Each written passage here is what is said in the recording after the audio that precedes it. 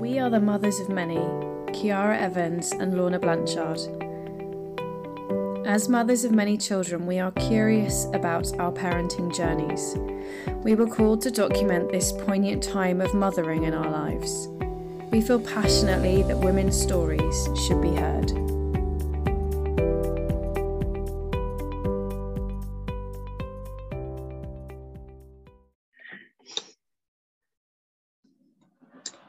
Siblings. We're going to talk about siblings. And siblings. I started this research by writing a list of challenges, and then I got like quite a few in. I was like, maybe I should write down some joys as well.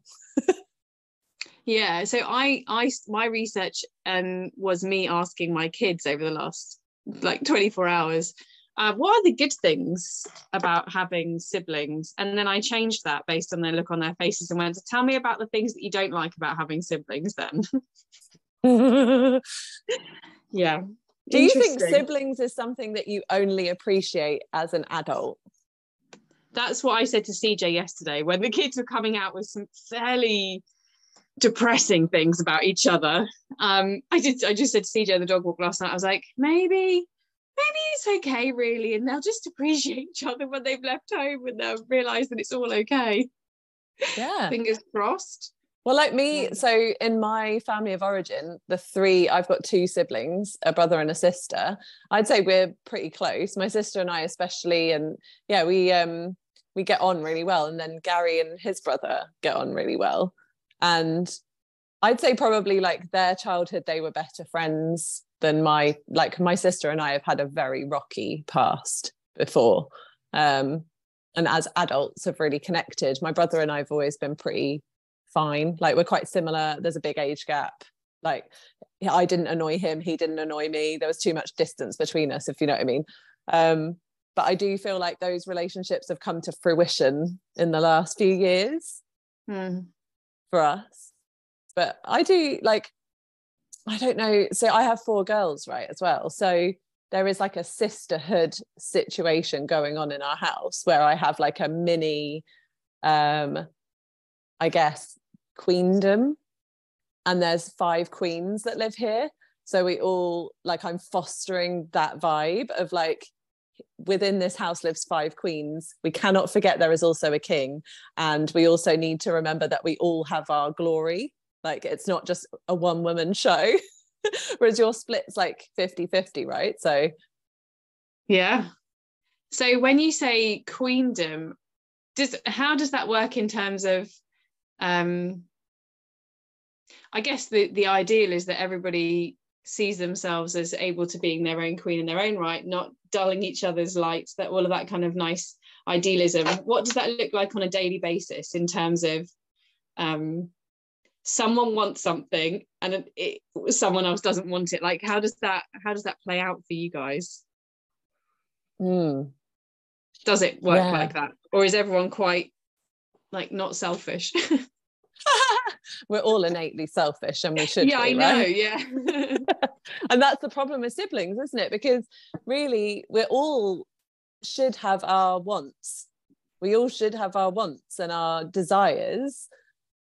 But we can't all act on those wants and desires all of the time because we live in a large family where there's 6 of you and we have to share. And there's days like yesterday when it all went tits up and there was just lots of unrest. And then there's days where everyone seems to get what they want out of the day. I think in a large family, I just feel like that is the highs and lows of every single day where it is impossible to have everyone's needs met in a way in one day. And I don't know. So the difference, I guess, so I'm interested in that sense of the difference between siblings as in all sisters, because I understand the deep connection of having a sister compared to your instance, you've got a girl, 2 boys, and then a girl, of having, I guess, a brotherhood in the middle. And then do you still have a sisterhood with the girls, or are you one massive team? Because I think I've healed a lot of stuff about not having a boy. I think I often have thought I was going to have a boy, and then before I even had kids, I said I was going to have 3 boys, and then I had 4 girls. And I've done a lot of work of understanding why my calling is that and not something else. But I am still very intrigued about the sibling relationships, especially between boys and girls. There's definitely a divide in our house of girls v boys almost. There's definitely a sisterhood with me, Bethany and Anna, for sure. I'm currently sat in what is we call the middle room upstairs, but it's the girls' hangout space. It's got a sofa, it's got a TV, it's got Bethany's desk, it's got loads of craft stuff in. The boys don't come in here. Me and the girls hang out. We play cards up here, we watch movies up here, we just hang out together. So there's definitely a bit of a sisterhood. It's so funny because it almost so there's that element of things, and Bethany and Anna do seem to gravitate towards hanging out with each other, but there's also such an interesting dynamic depending on who's in the room or who's in the house. So Bethany and Luke have quite a good relationship. Luke and Samuel have quite a good relationship together. Anna and so it's when there's a pair, it sort of doesn't really matter what pair it is. If it's just 2, it's quite good. It's a good relationship. It seems to be when there's more than 2 in the room, we have a conflict of whose needs are going to win. It just feels often in our family that it's survival of the fittest playing out, that the kids are kind of going, well, I want my need to be met over and above anybody else's, and I'm gonna fight to the death over this. I mean, yesterday we had it over where people were sitting on the sofa. Oh, the classic fun. The classic sofa spot. Yeah. Oh, I mean, we have the same spot in our house, and Willow wins every single time because we have an unhealthy dynamic of Willow winning all the time, which has been created by me, and therefore then it's difficult to break. But I'm aware of the dynamic, so that's the first step, right? Awareness is the first step. So I'm aware of the dynamic where, because of the challenges Willow faced as a small baby and going into toddlerhood, and now with her speech delay, I am aware that has created some patterns of behavior where I just want to keep Willow quiet and happy, which then means that the others are then kind of subjected to, well, she's going to scream the loudest, so will you just move, because I don't want to deal with that. But I've often noticed recently, as she's getting older, that she's the one who perpetuates the unrest. And I'm blaming everyone else, and she's the one who's taken the toy or done the thing, and I've blamed 3 other kids before I blamed her. So, there's I think it's just this constant dance in a large family, right, between the patterns you've created with the child, your mother to child pattern, the patterns they've created with each other playing out as well, and then you add in a husband at the weekend and it's a shit show of needs, where there's another whole situation going on. And in our house, that is still very much a work in progress, very much a work in progress for me and everyone involved, I guess, but mainly for me, of trying to work out what's going on. Even I'm still observing, going, oh, that's interesting that person behaves like that when this person's around, or is that making sense? Sorry, I went on a bit of a tangent there. No, I'm really resonating. And what's challenging me at the moment with those things is, so Anna is my Willow. Anna is the one that I'm just make Anna happy. Can we, I often say to the others, don't look her in the eye first thing in the morning, and don't make eye contact with her, she's in a bad mood. Don't poke the bear, don't do anything. And I feel really sorry for poor Samuel. So Samuel, the other 2 are at secondary school, so they sort themselves out, but coming out of school in the evening, Samuel waits for me at the gate. I pick up Anna first and I just hand her a snack before I speak to her, and then by the time we get round to meeting Samuel, I'll know whether or not Anna's in a good mood, and depending on whether or not Anna's in a good mood, it'll be where I then stand. do I stand in between Samuel and Anna to always protect Samuel? I'm like, Anna, Samuel, don't say anything to her. Don't, because we've got to get home. We need to just get home. Please don't wind her up more so right now. So yeah, we definitely have that dynamic of just don't upset Anna. And what's really difficult at the moment is that my big ones are not really letting me get away with that so much now. Like Samuel just calls me out on it. He's just like, I'm sick of us doing whatever Anna wants. And Bethany's the same. She's just like, I'm sick of it. Why does she always get blah, blah, blah, blah, blah, blah. Even so recently, Anna's lost 2 teeth. And we famously go listen to the Christmas episode. Don't do Father Christmas and don't do Tooth Fairy in our house. And Anna's like, do the Tooth Fairy. And I'm like, but no, we're not going to, Anna. And she's like, what? But do it. And I'm like, okay. So I'm now writing letters from the Tooth Fairy. The first one I wrote, AKA Mum and Dad, or AKA, and she came downstairs fuming with me. And then the other day she lost another tooth, and she went, do another letter. Don't you sign it from Mum? Did you leave her money as well? Is that what she's after? A whole pound. I left her a whole pound. And Bethany's standing next to me at 10 o'clock at night, shaming me for what I'm doing. And then Bethany comes downstairs and goes, look, you even drew her a Valentine's Day card. You didn't do me a Valentine's Day card. And I'm like, oh God, Bethany, I'm so sorry. Do you think Bethany's like counting up how many teeth she's lost over the years and working how many pounds you owe her? Because that's what I'd be doing. But what I will say in my defense, and what I did say to Bethany was, here's the thing, Anna comes down with the pound and then goes, Mummy, can you look after it? So it goes back in my pot anyway. So I've used the same pound several times over. It's all good. Yeah. Good? So I think so something came up when you were saying about Samuel. So do you think, as your awareness of the patterns has increased, so as you're observing your family now in its truth, rather than just from, I guess, as all of us have been at some point or another, from a place of just unconscious doings, like, you know, before 5 years ago, maybe a bit longer, I was just kind of pootling along life, not really understanding what the hell was playing out in any of this behavior, and just thinking that it was out of my hands or whatever. So we've talked about it a lot, that now we're becoming more aware of ourselves and we're observing things.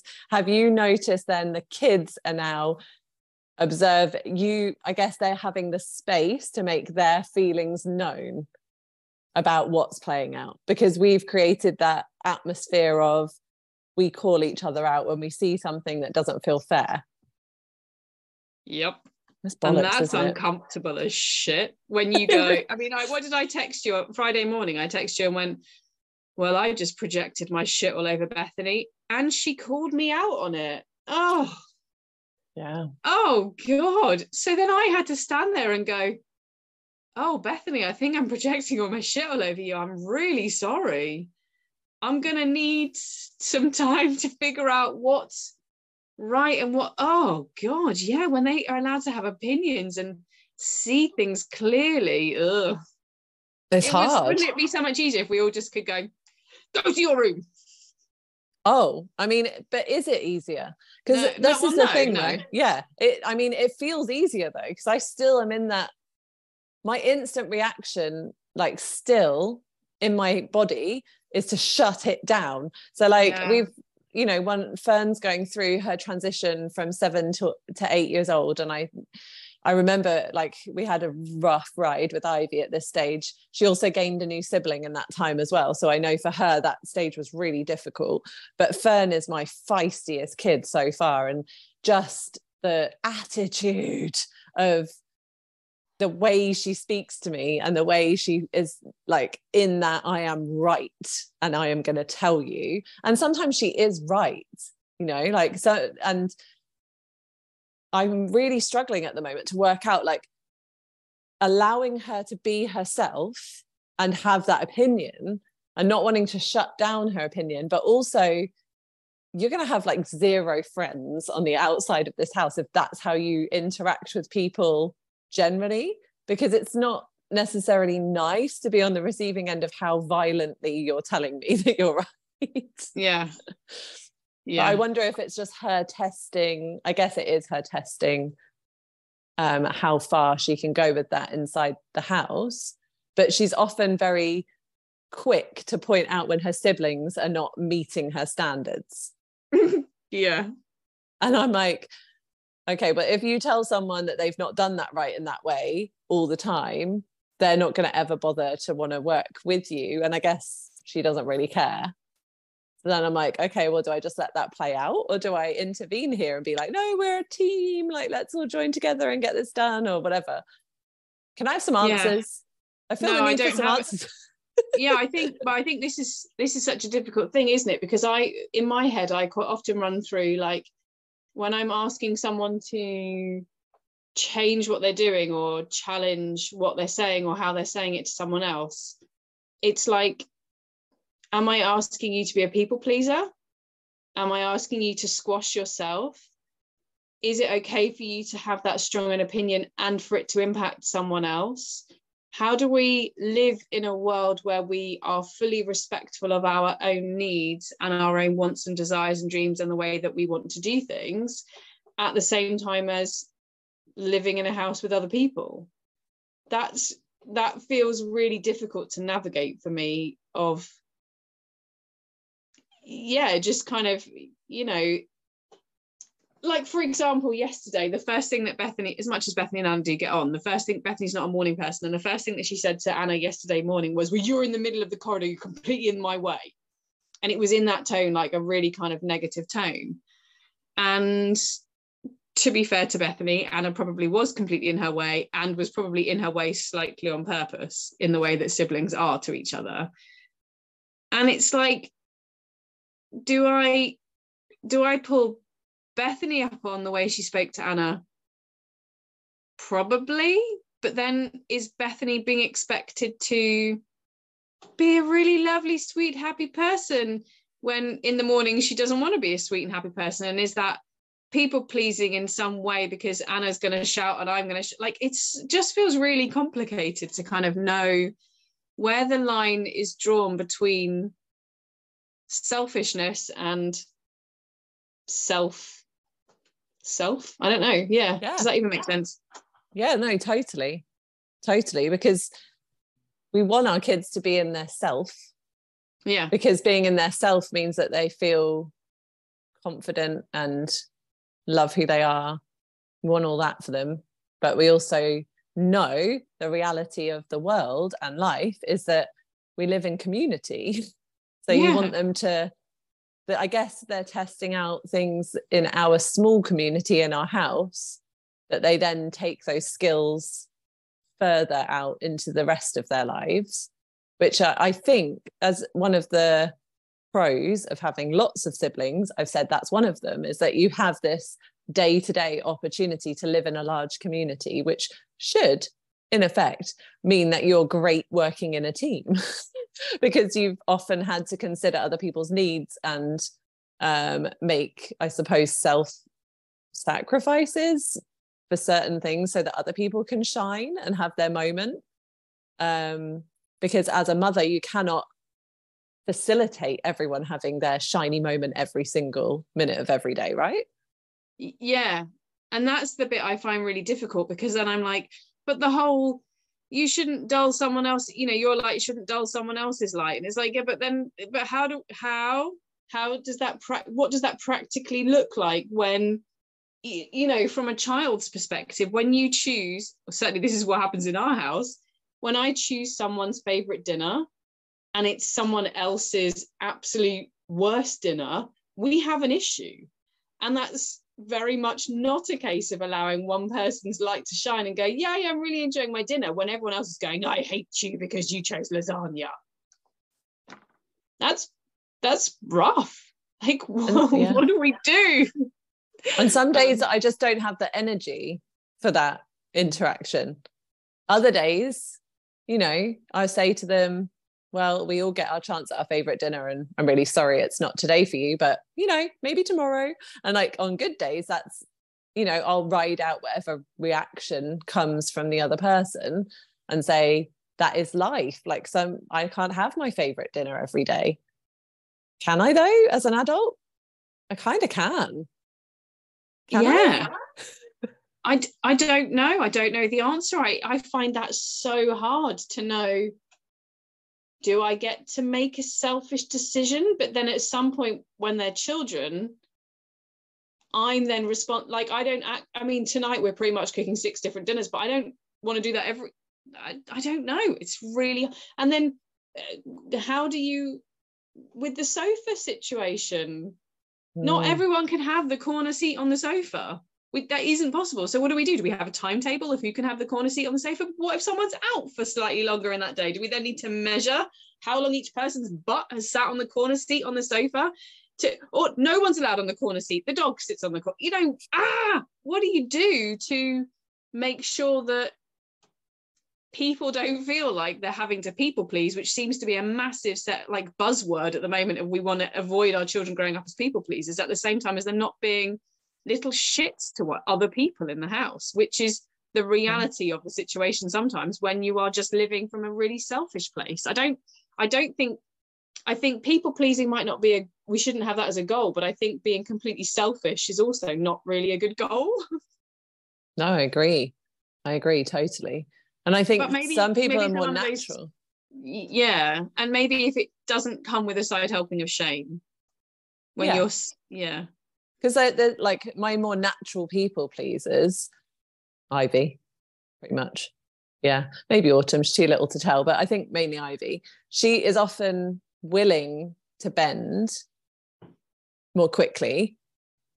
And then I'm like, okay, well, she is willing to give that up, but she seems really unattached to it. And I'm like, does that mean as an adult, she doesn't know what she wants? Just because she is the one who will go, oh, to keep the peace, we'll just do that then. Like, she's definitely sent to me first because she has been, on the most part, relatively smooth sailing through the stages to kind of, she's always willing to come back to me and like work it out. So I think that's been like huge for me because, as we all know, with our first kid, you're basically just testing things and hoping for the best, and they often get the worst version of your mothering in a way. Not always, because it depends on what research you've done and like how much conscious parenting you know about and all that. But in my experience, she gets the bit of me that tests the waters to see if that technique is gonna fly or not with her. And then, but then this is all irrelevant, right? Because then I had 3 kids that are totally different from her. So whatever I do with her anyway doesn't seem to necessarily work with the others. And I don't mean work in like I'm trying to manipulate her.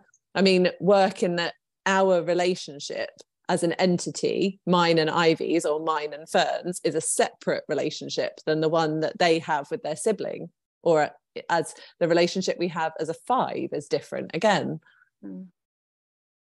So I'm like, there's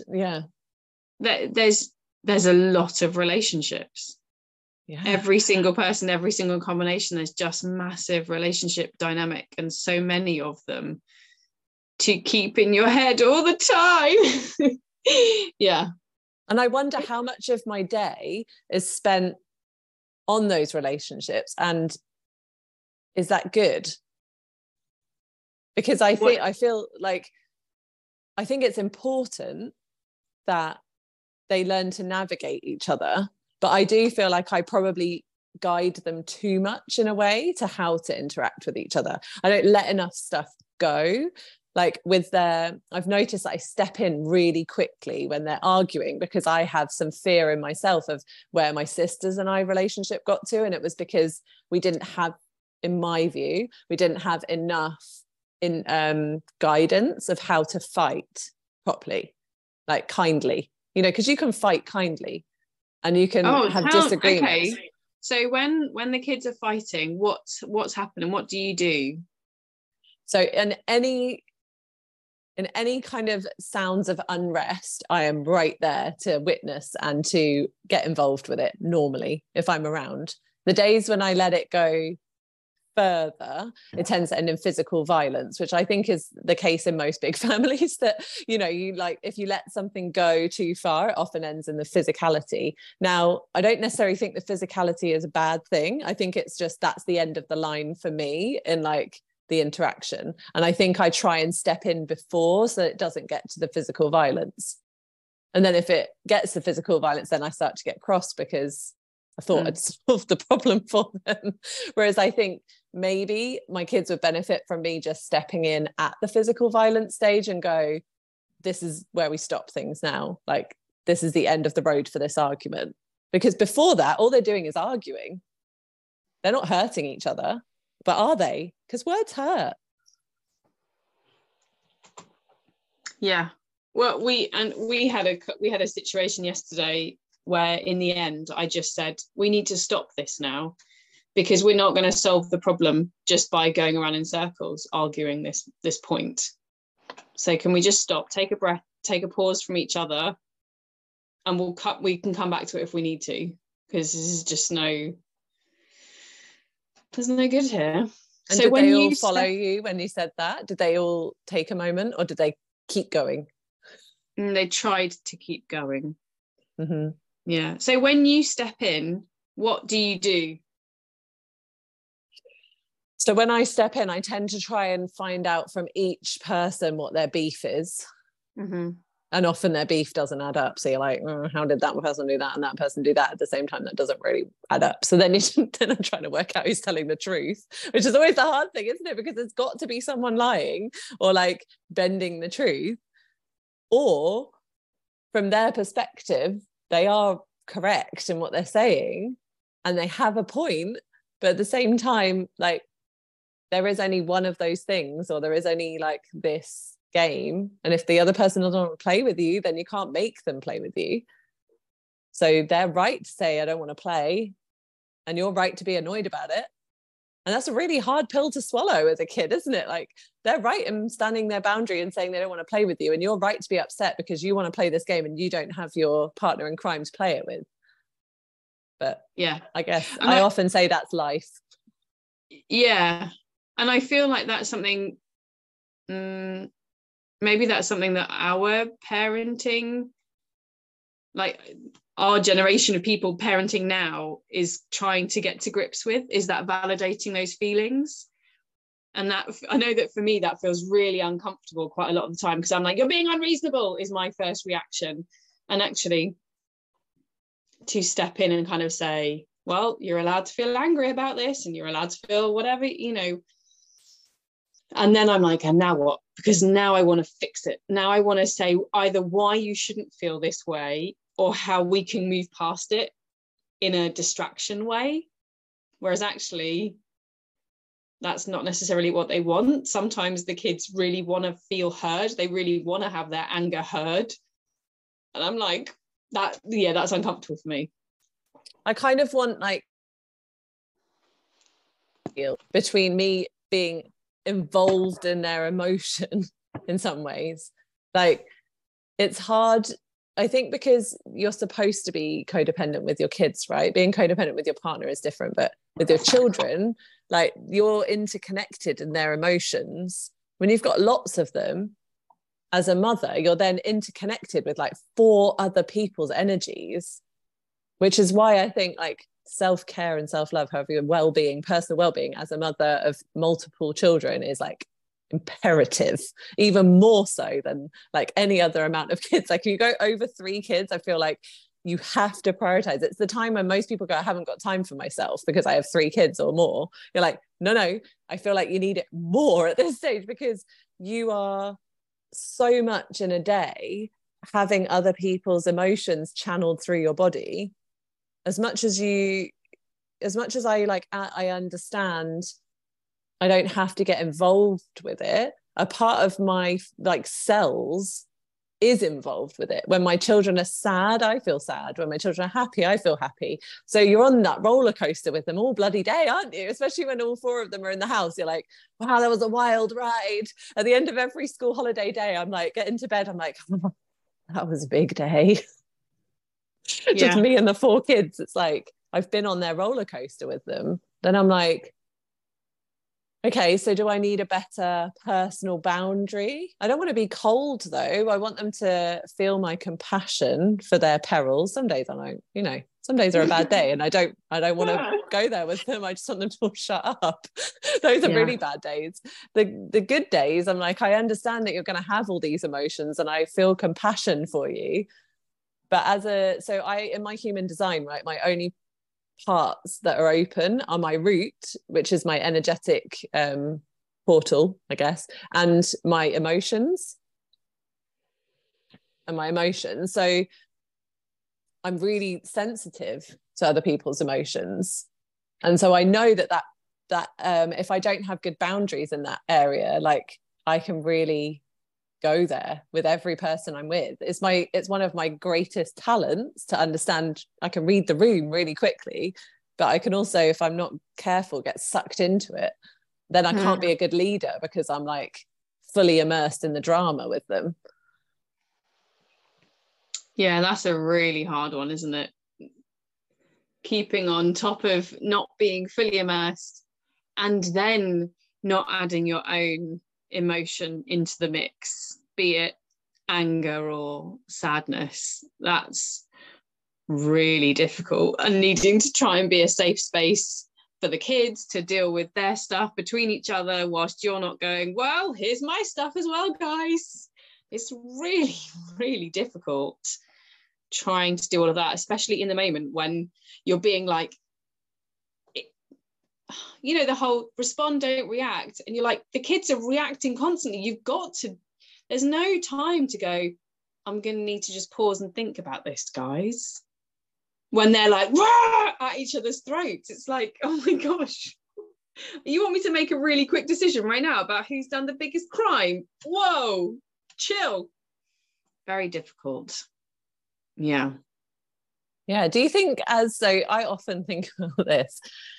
I often think about if I'd waited in between children to have like a bigger age gap, if I would have had more capacity for like dealing with this stuff, or is it my piece that I'm sent here in this moment with these 4 kids close together in age to master in some way navigating that? Because it's a lot of things. Yes, and also I guess I sort of see it as there's not much point in trying to figure out whether or not it would have been better if you'd had a bigger gap, because you don't. So yeah, good luck. True. Godspeed. And I also don't think there's an ideal age gap between children. You know, we've got plenty of different dynamics and different age gaps between us. I don't think there's an ideal. I think all of them have pluses and all of them have minuses. Yeah, when we had three and under when Samuel was just born, that was a bit bonkers. But they were like 3 little babies that all kind of hung out and played together. But it was ridiculous. Yeah, and actually one of Anna's biggest sadnesses in life, genuinely sad thing for her, is that she will never be at school. Will she? Well, for now, I think she'll be at secondary school when Samuel's in year 11 or just going to sixth form, something like that. But basically, she's not got siblings with her, whereas all of the others have had at least someone with them at some point. And poor old Anna doesn't. So, you know, maybe she does love her siblings, really, somewhere along the lines. Or maybe it was Anna's calling to not be influenced by her siblings at school.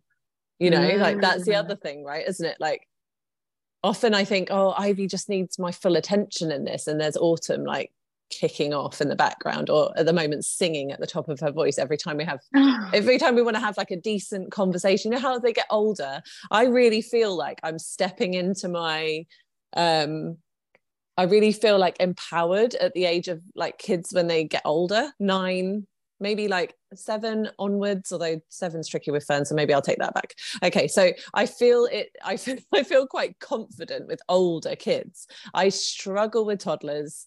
I've always struggled with the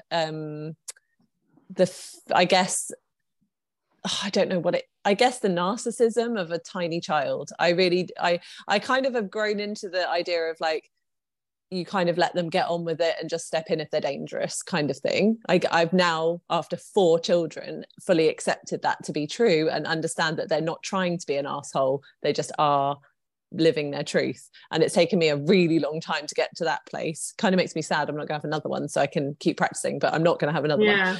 Yeah. And then, you know, so I kind of understand that stage of development now, and I'm kind of excited about where we're going with the older ones, but I really desperately sometimes want to have that decent conversation with them, and then the toddlers like interrupting or kicking off or whining, or the 5-year-old wants something, I'm like, they just need my time, and I feel quite torn and frustrated if that's happening. And then I wonder like how I can manage the day so that they have more opportunities for that. But often it's organic, right? When kids want to talk to you, it's not necessarily, oh, between the hours of 7 and 8 I am available for questioning. It's like, no, they want to talk about this at dinner. Just because the other kids like throwing their spaghetti bolognese on the floor, they still want to tell you their thing right now, and you're just like, I don't want to miss the thing because I know it's really important, and you're opening up, but your sibling's being a dickhead, and I really want them to stop so I can listen to you. Yeah, I think that is such a hard thing, isn't it, about having siblings, is you have this need and someone else has this need, and they're completely conflicting and happening at the same time, and someone's got to back down with their need.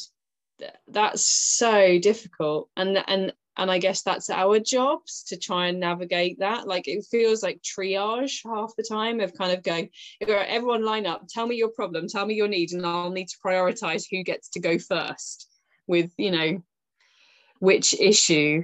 And then, like you were saying earlier on, being aware of who the people pleasers are in the house, who's going to just go, oh, forget it, just forget it. And actually maybe that's the person that needs the thing first. They need to be triaged first. It's so difficult navigating all the needs, especially with what you're saying, you know, the natural narcissistic tendencies of children, which they're meant to be, but also, goodness gracious. Yeah, and at a certain age they start to learn there's other needs and emotions, right? And that's our part of our jobs, are to help them navigate that their needs are important, but also the compassion for others. Most kids innately have that anyway, but it, you know, you get like a real-time experience with loads of kids where you can constantly practice that, which is exhausting but also beneficial, I think, for them. But I do think too, like, when in the leadership role of mothering, you're then like constantly looking at that, what you said about the triage, and that place is difficult to stay in. This is why I love school, because I often gain that slight break that I need to gain perspective to manage the after school dynamic between them. And that's always the shift between when they're in school and when they're in the holidays, then having to work out, because it's a different role. I think when you're with them all the time and they're toddlers, it's a different role to when they're at school and you're managing what's happened to them at school and then the after school bit. I often know when I've over exerted us all by going to the park, for example, and some days we just need to go home so everyone can just have their meltdown because they're all on the precipice of one anyway. Or sometimes I'm like, I read the room right and we're at the park and everyone's getting their fresh air. By the time we get home, everyone's like feelings have kind of dispersed a little bit. But it's like this it's constant work, isn't it? Like, we're working all the time as mothers. We need to give ourselves more credit for that. Yeah. And I think the times when I feel like we've got it quote unquote right is when we're like team compassion and team awareness. Like that, you know, we sometimes we end up having like these massive family meetings where we're going, okay, we need a reminder that Bethany's not a morning person.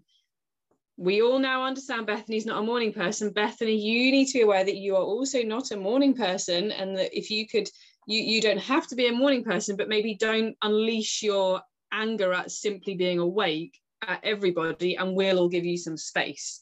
So we've got a little bit of compassion and awareness, which involves Bethany's need being met and the rest of us not being shat upon. That's really hard to cope with all the time, isn't it? And I think, yeah, I guess that's the goal for me. And then because I quite like the idea of, let's all be Team Evans, but also then so much awareness of, at the moment, we've really noticed that the little snippy comments and the little like shoulder, you know, the elbow barges just nudging people as you go past sort of things that happen between my lot are happening. And I'm like, oh, it's the end of term, isn't it? They're all just exhausted and they just need a break, and it'll be okay. We'll get to like a couple of days into the holiday and they'll all just be less of an arsehole to each other. Yeah. End of term is hard and the emotions are high. Yes. Yeah. I think I am, as we're having this conversation, I'm realizing like all the areas in which I'm still parenting with fear rather than alignment. I'm like noting in my head of things where I'm like, okay, I need to go and have a look at this and have a look at that. It's interesting because I haven't really delved into siblings as a topic on its own. I think because I guess up until recently, they've come as a pack, you know, like it's only recently where I've noticed the bigger ones wanting to do things differently from the little ones, or like they've all been quite little up until now. Now we're moving into a different phase, which you've been in for a while, or even coming out the other end of in some cases, that things are adjusting. And this is where the relationships are really, truly being developed, I guess. Like they're having to navigate each other's losses and wins together. Whereas before they weren't even aware the other person was maybe excelling in something and they weren't. And now, you know, I've got 4 very different kids who need and want very different things, and trying to make sure that they understand that doesn't mean that just because society tells them that this kid is excelling because they're good at X, Y, and Z, doesn't mean that you're not excelling. You're just not excelling in the way society expects you to excel, which doesn't mean it's right or wrong, just is different. But that's quite difficult because external validation is like what most people are taught to thrive off of, including at school. So you're kind of counteracting a lot of what school celebrates as well at home, aren't you, if you don't subscribe to that way of living? Yeah. Yeah, I think our job is big.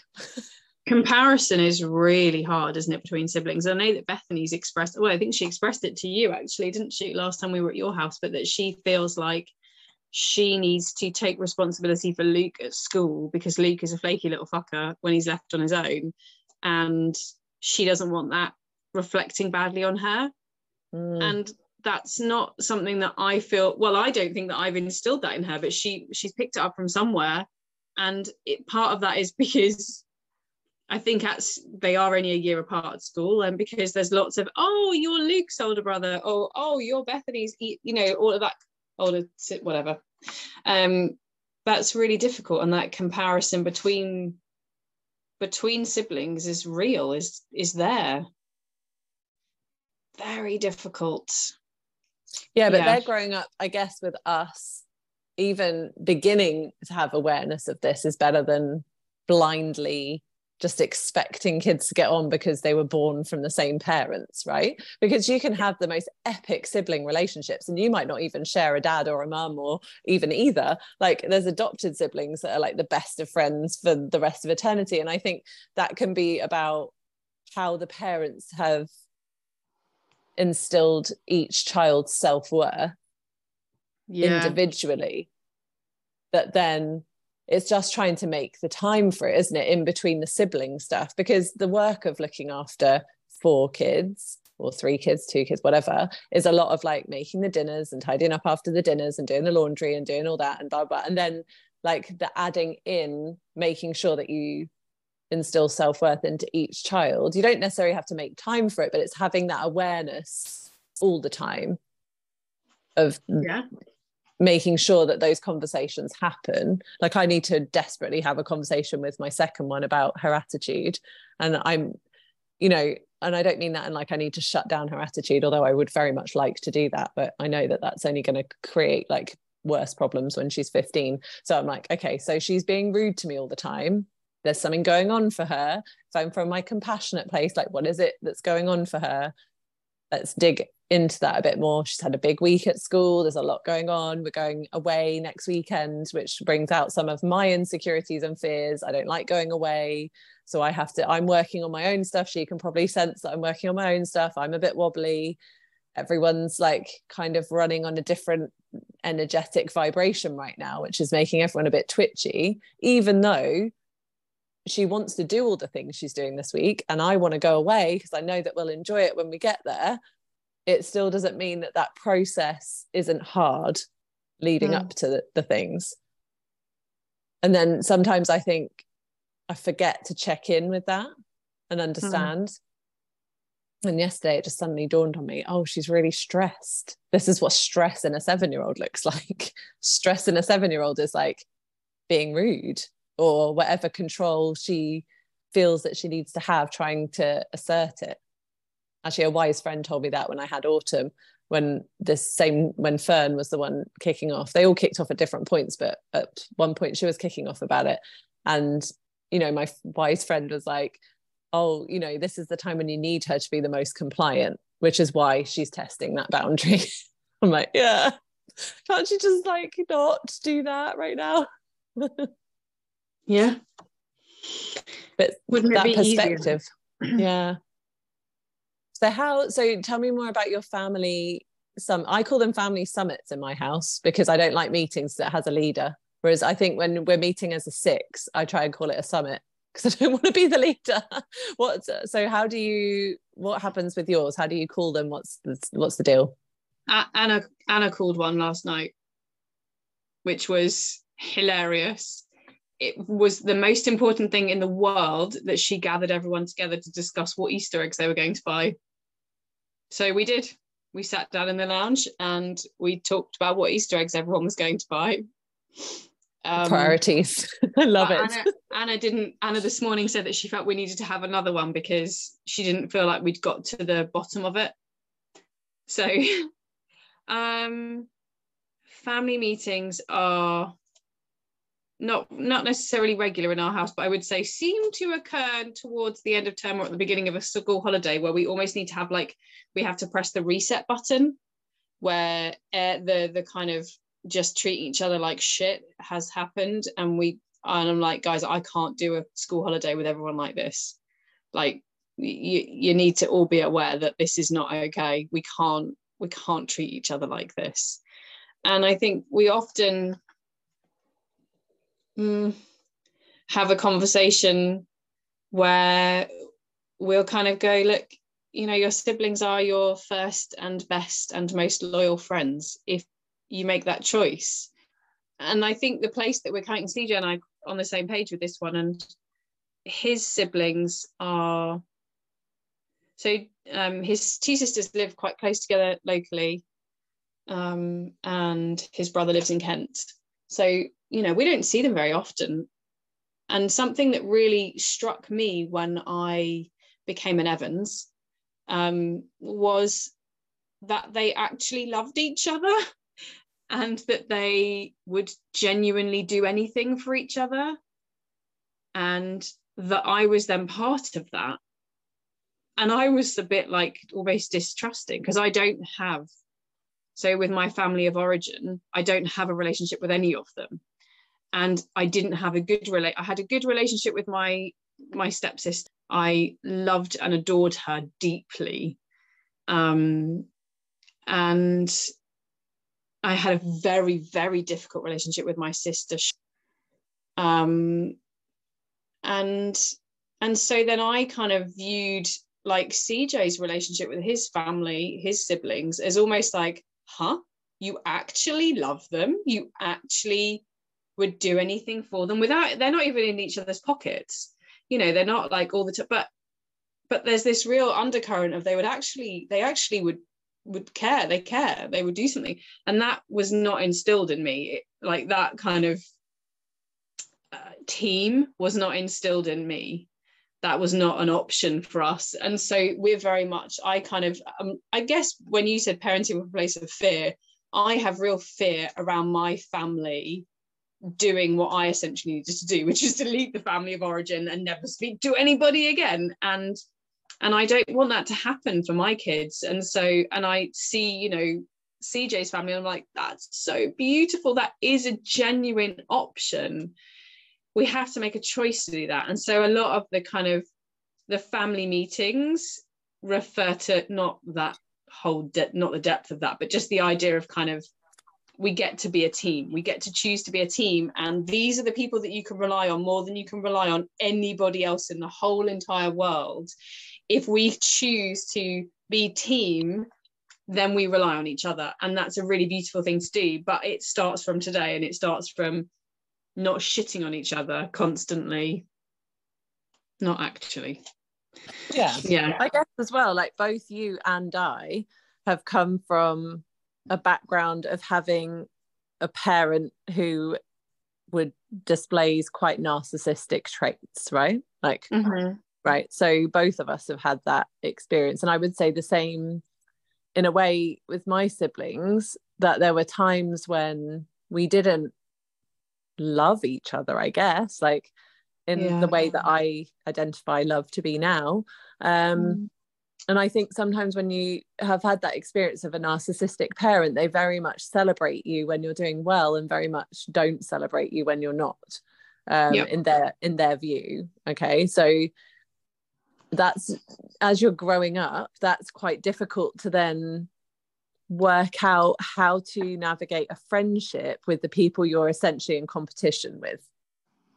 Yeah. Because, you know, and I feel like that isn't going to happen for our kids because we've had that experience and we know we don't want it.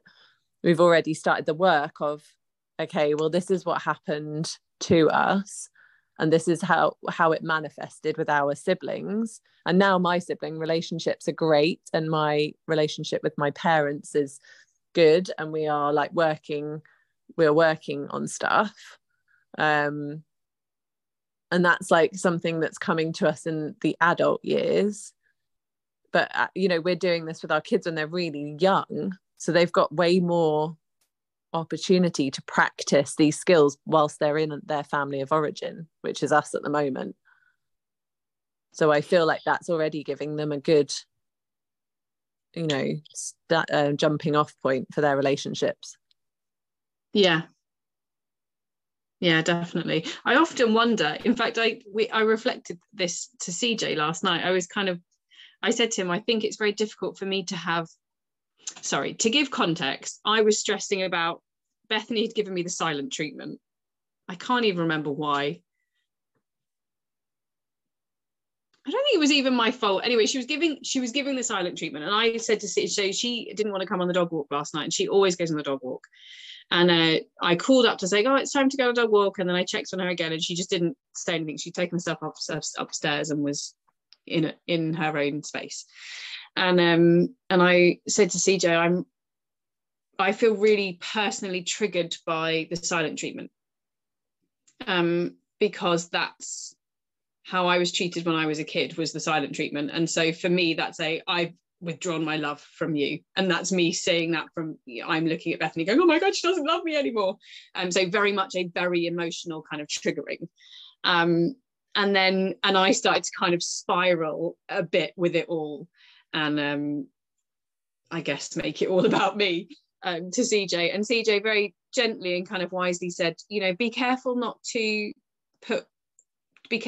kind of put all of your, basically project all of your emotional baggage onto Bethany's experience. And because she really hates that. And I can't even remember what my point was now.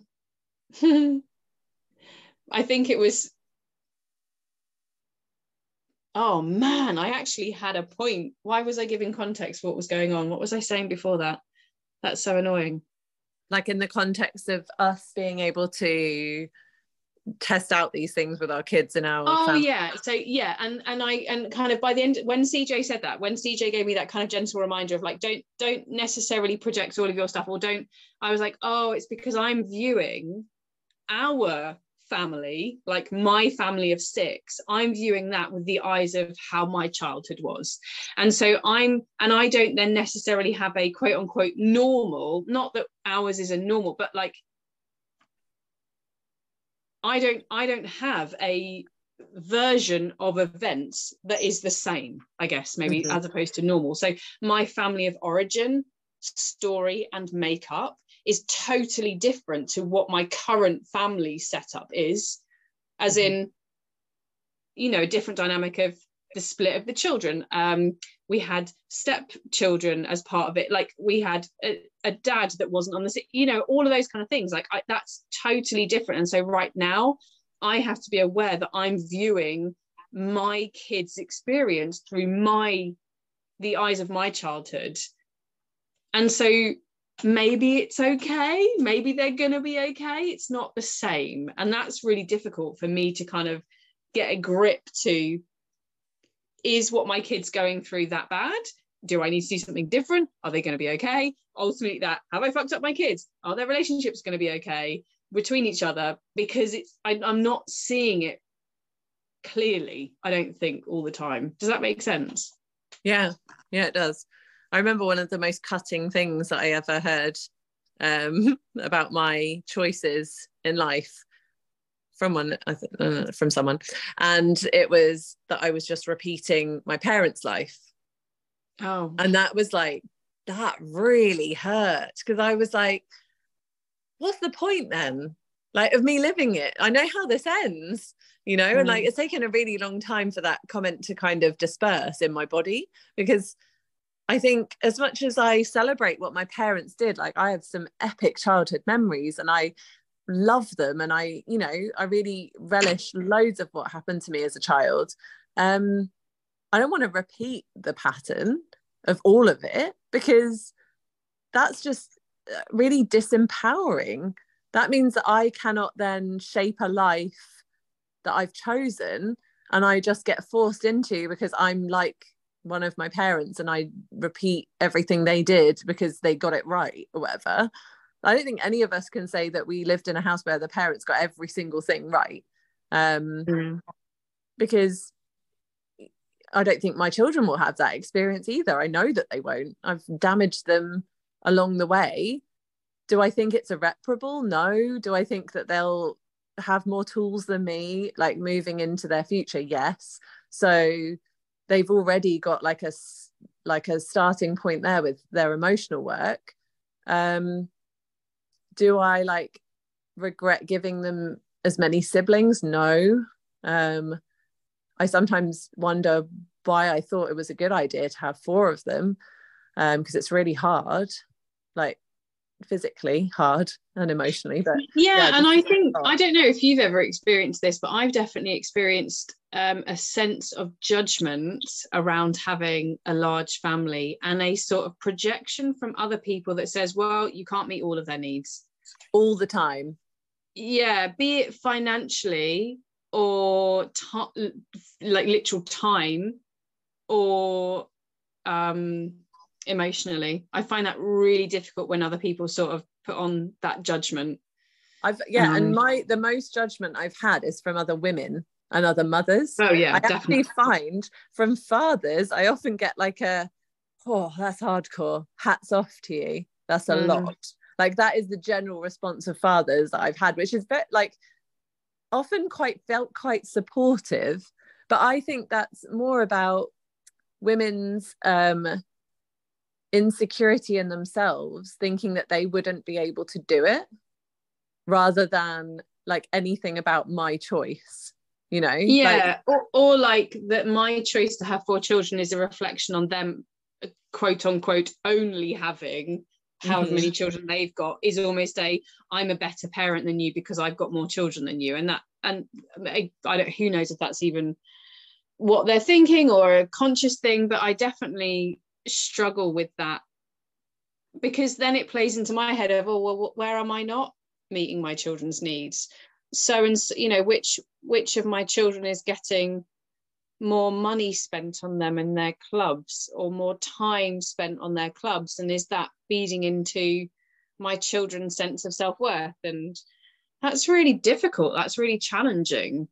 And I then spend quite a lot of time in my head going, well, what are the benefits of having lots of children? What are the benefits to the children to have lots of siblings? Especially then given the context I was just sharing of, I didn't have a good relationship with the siblings in mine. There were four of us, and it wasn't harmonious. It wasn't good.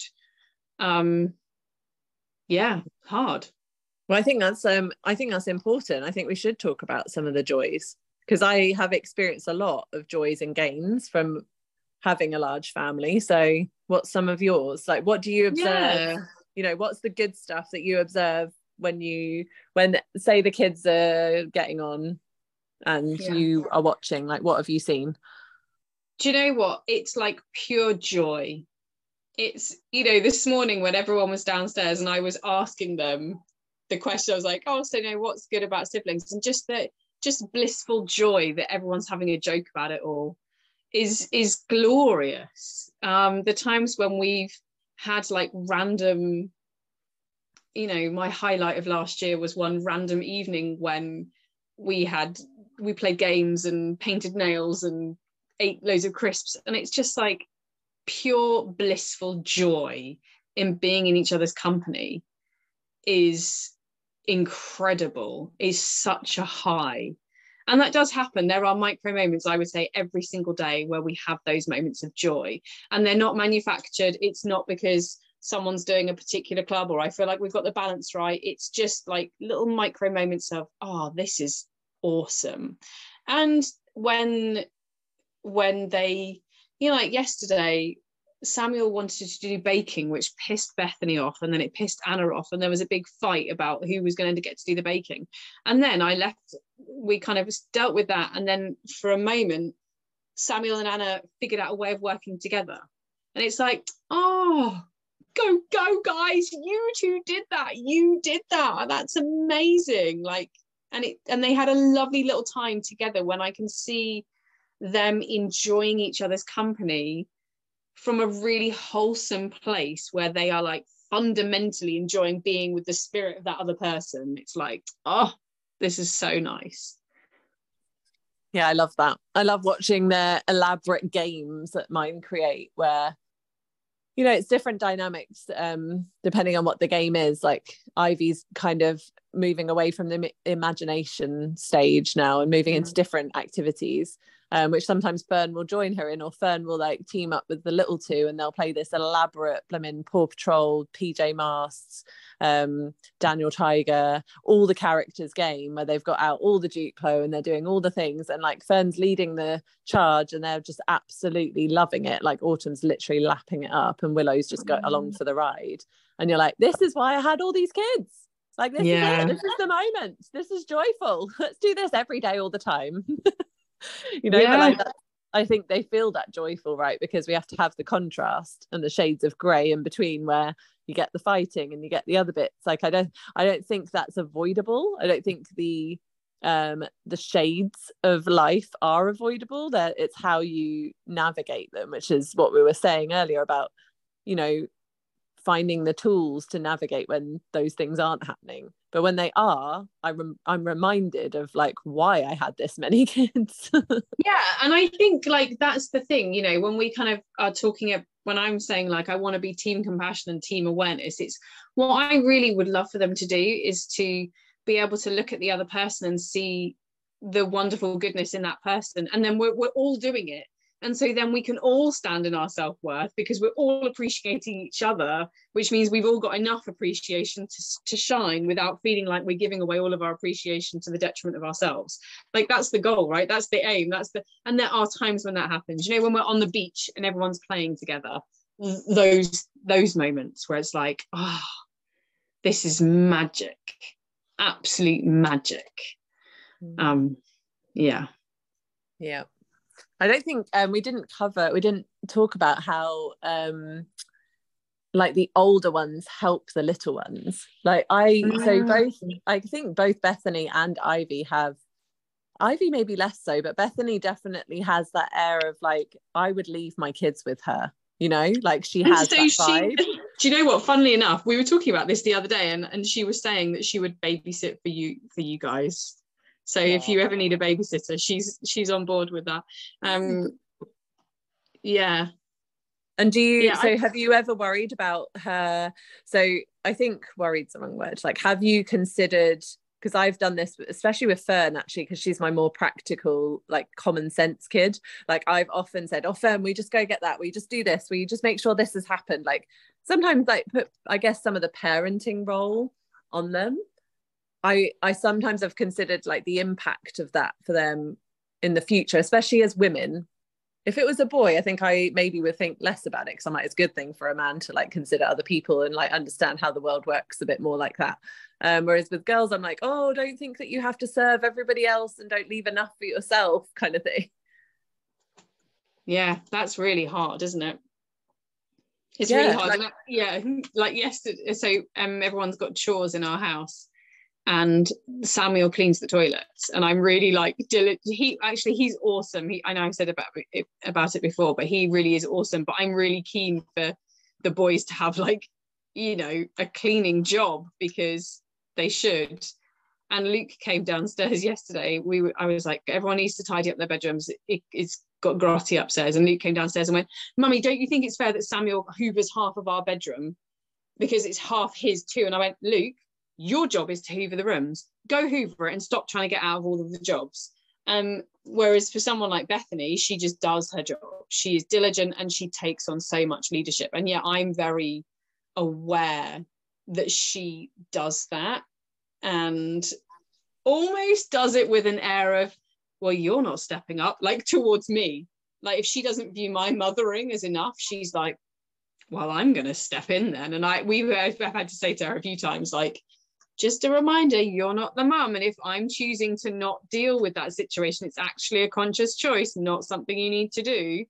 But I think I've also, again, with the eyes of how I experienced childhood, I definitely did a lot of jobs and chores.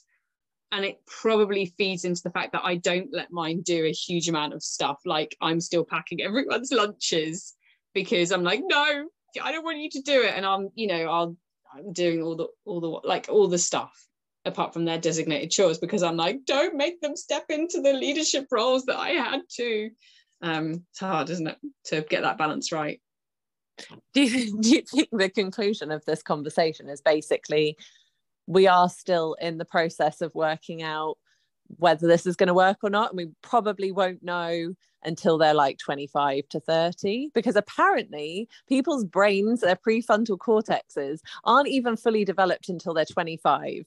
So do you know what, when I've heard that before, that's really bothered me, because by 25, how many children did I fucking have myself? That's terrifying. I don't even know how many children I had by that point, but 2, 3, like too many. I had 4 by the time I was pregnant with Anna by the time when I was 30. So yeah, but that's not a bad thing. I just mean, like, I think in the context of this conversation with siblings is like, we really aren't going to know if any of the stuff we've done or not done for them as siblings will until they're older, because like their friendships will either last or they won't. And maybe their piece isn't to be friends with their siblings. I hope it is, because you can have your like most intense friendships with your siblings if you want to, but also there's so, like, I have women in my life that I would call my sisters now that aren't, you know, birthed from the same mother. So maybe, yeah. But then I guess what I would say to that would be, and maybe this is me just trying to put my own anxieties and fears to rest, but I think the world at the moment, especially the world that we're sort of in, of like self-development and trying to figure shit out and putting to rest our own kind of childhood stuff, says a lot that is like, you can fuck up your kids and you're getting it wrong, and you'll only know, like this, you're only going to know when they're 25 kind of thing. At the same time as saying, maybe we aren't fucking it up. Just a little note to end the podcast to say, I'm super aware that we don't have a proper introduction to each episode, like a hi kind of thing, hi, welcome, and we don't have an outro, is that even the word, to our episodes ever. Like, we just kind of end them. I'm aware of that.